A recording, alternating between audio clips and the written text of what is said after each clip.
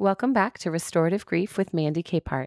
You are listening to episode 36, titled A Few Thoughts on FOMO.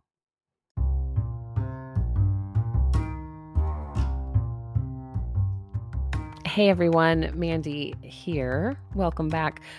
Listen, this week's going to be a little different. To be honest, didn't write this one ahead of time.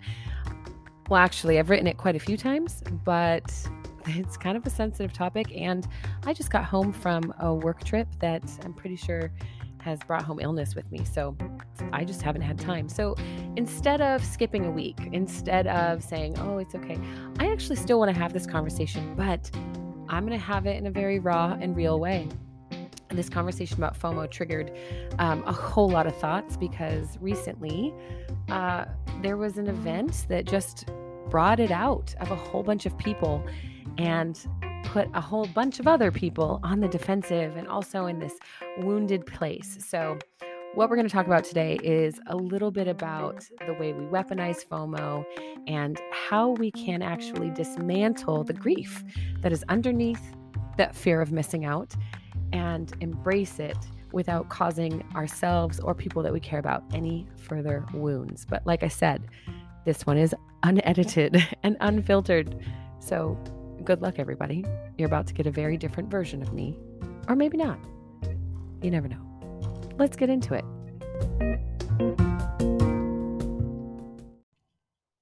Okay, as promised, this episode is unedited. I'm going to do my best to stay on topic, but to be completely honest, I'm not feeling 100%. I came home from a work trip, realized I'd spent very little time putting any thought into my episode because everything was chaotic and it's just me. If it were a production team, I would have written this episode months ago and someone else would be doing the editing, but it's just me. Here I am. So you're getting the best version I have right now. And honestly, it's worth it.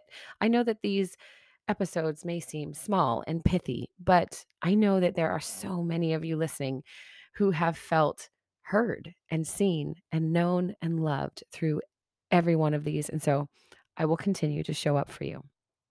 So this week, we're going to talk a little bit about FOMO, the fear of missing out. FOMO is one of those emotions we all experience, whether we want to admit it or not.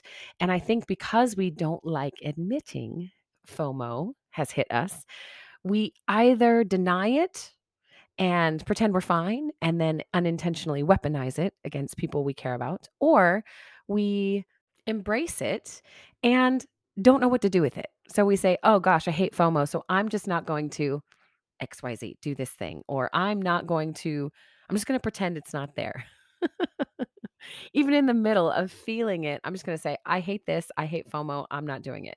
Listen, this is coming from a place of deep rooted respect and all of the I love your guts that I have within me. Babes, this is grief. Okay. FOMO is a manifestation of anticipatory grief.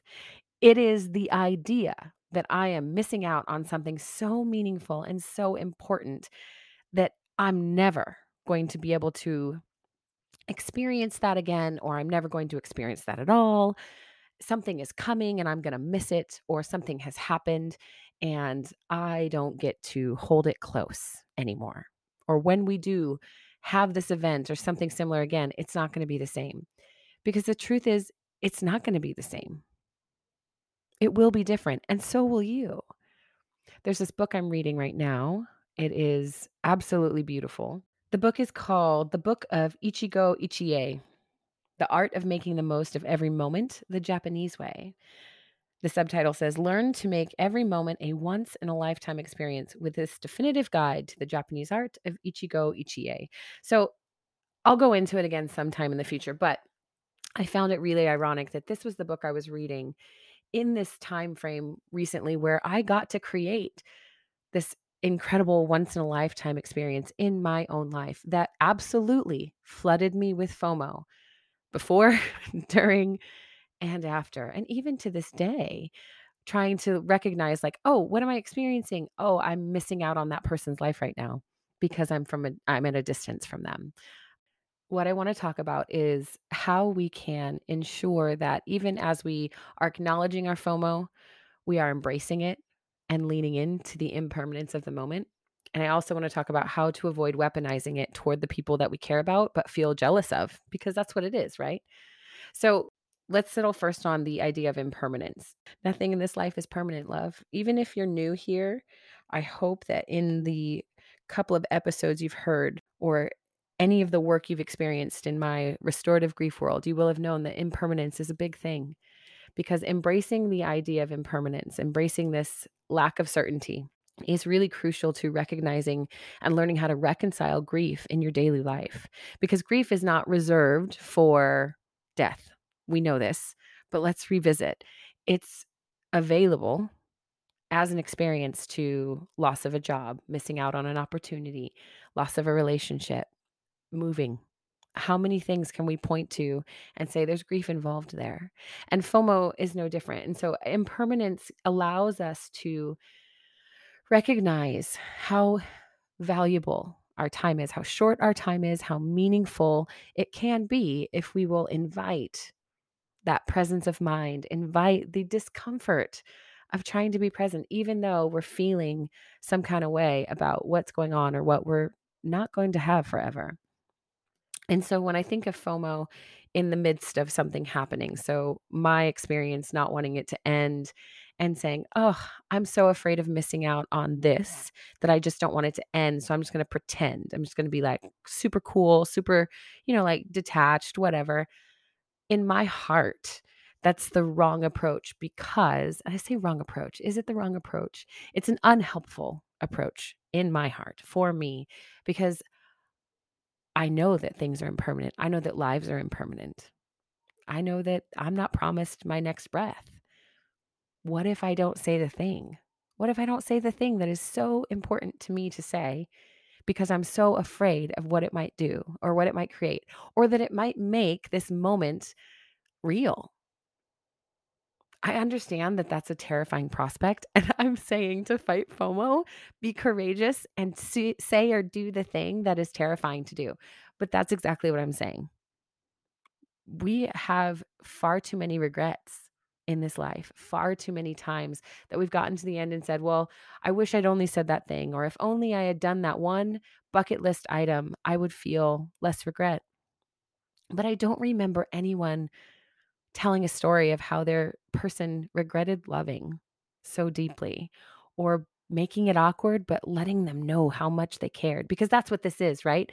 FOMO is a result of broken relationship, or like a lack or a perceived lack of relationship. I don't miss out necessarily on skydiving if I'm going by myself. I probably miss out on the experience of skydiving with other people. I'm sorry if I just triggered people's fear of heights or skydiving. Let me try something easier. I don't miss out on getting an ice cream by myself necessarily. I can do that anytime. I miss out on the relationships with the people that I'm there. And so when we don't take the opportunity to be extravagant in our affection to people around us, or excessive in the way that we express ourselves and overwhelm them, what are we even doing?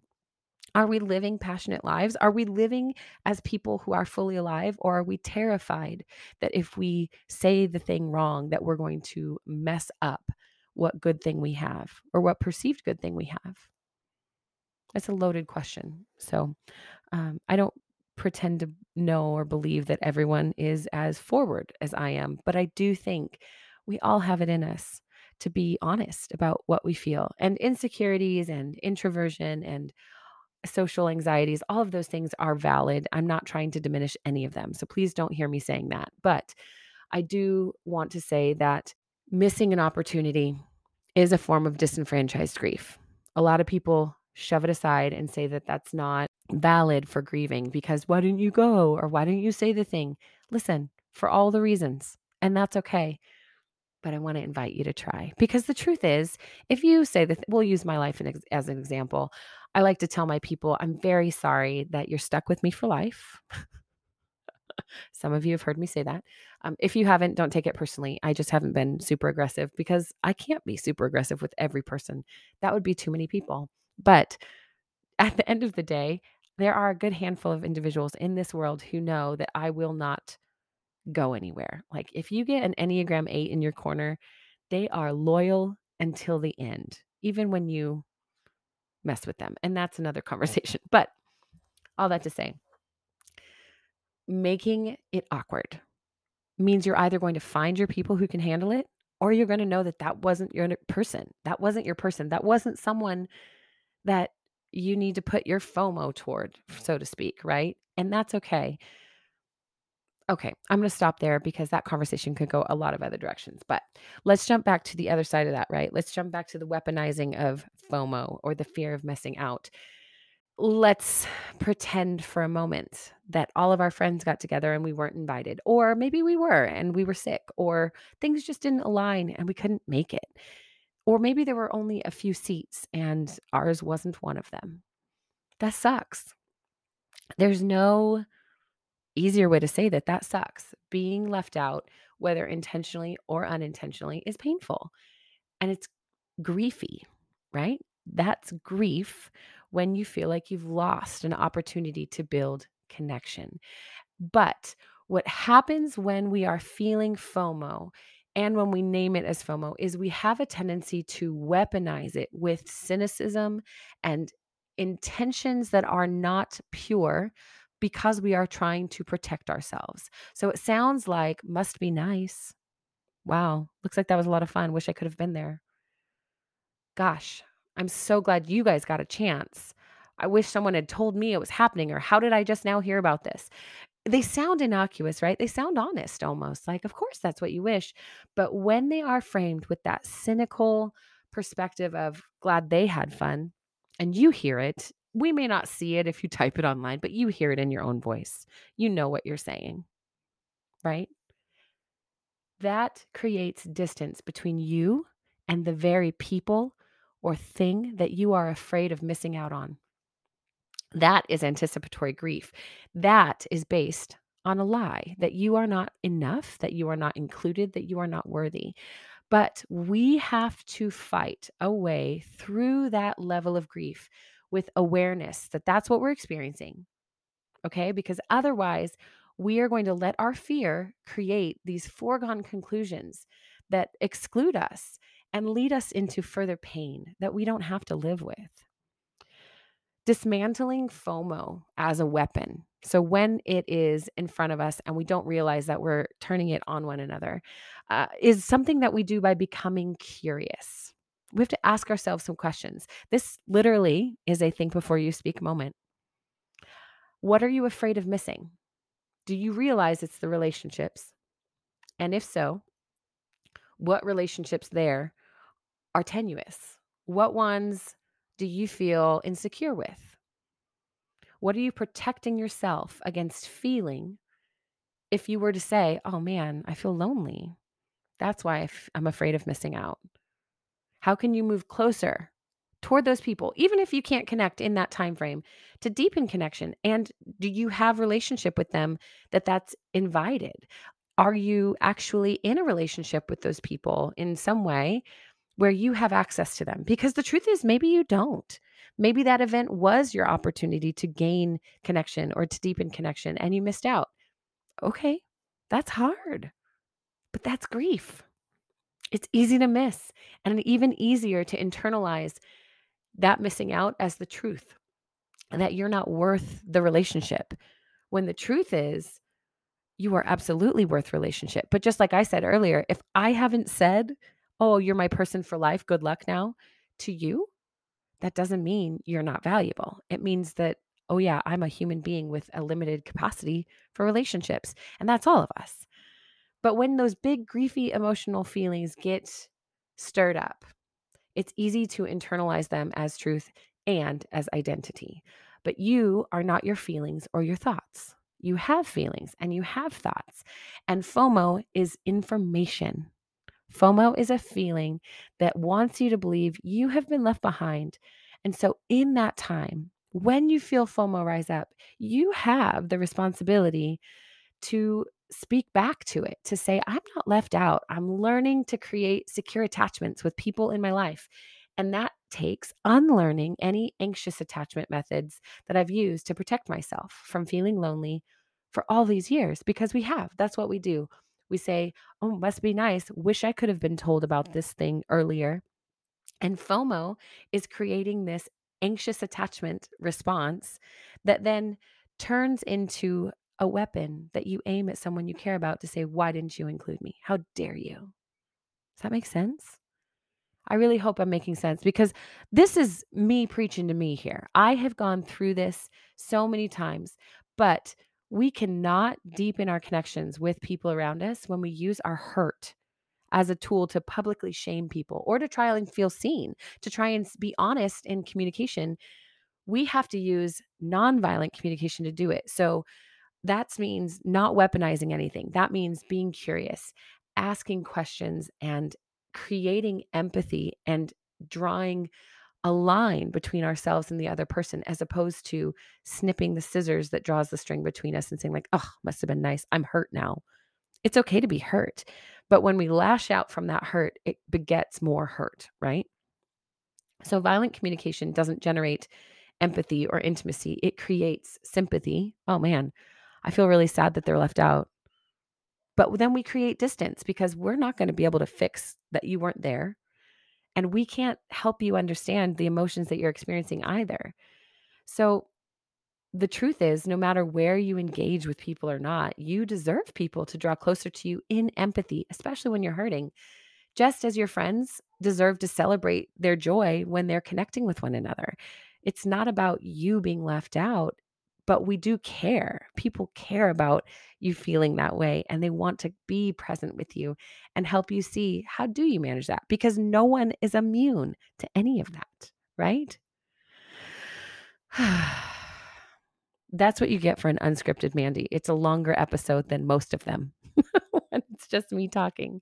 Oh my goodness. And I have so many thoughts that I didn't say, which is probably good. But for the most part, I just hope that all of this conversation around FOMO, both within ourselves and as we see it in other people or as we aim it toward other people, that we would begin to experience it with a heart of curiosity so that we can find a pathway forward through our FOMO to dismantling all of those griefy feelings that try and define us instead of just informing us and helping us make decisions that lead us closer to one another. Because everything we do brings us closer to or further from ourselves and the people around us. So please don't let FOMO break your connections. You are loved. You are loved. You are loved.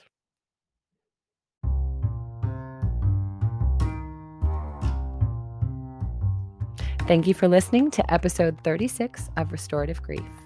I appreciate that you have stuck with me through this unscripted episode. Hopefully FOMO is not something you're experiencing right now, but if it is, I just want to give you a little reminder to give yourself a break. Have some grace. And if you're not feeling like you have a safe person that you can connect with because you're having these big griefy FOMO feelings, I want to encourage you to be bold, because that's exactly it, right? What can you do right now to move closer toward someone else and closer toward yourself? You can be honest. And the other person, if you say, I need somebody to be honest with, they'll tell you if that's not something in their wheelhouse right now. And that's okay too. But I promise, most people are willing to make time and space for you. You just have to be bold and ask. And if you can't, I've got your back. You can always send me a message and ask, how do I say this? Because I'm happy to help you out. If you're new to Restorative Grief, I want to thank you for taking time to listen. Please make sure you subscribe and leave a review so that other people like yourself can find us out here in the world of a million podcasts. A billion podcasts, maybe? Probably. Everybody I know has a podcast, it seems. And one last thing before you go, please remember, the only solution for grief is to do the work of grieving. Thank you for listening, and I'll see you next week.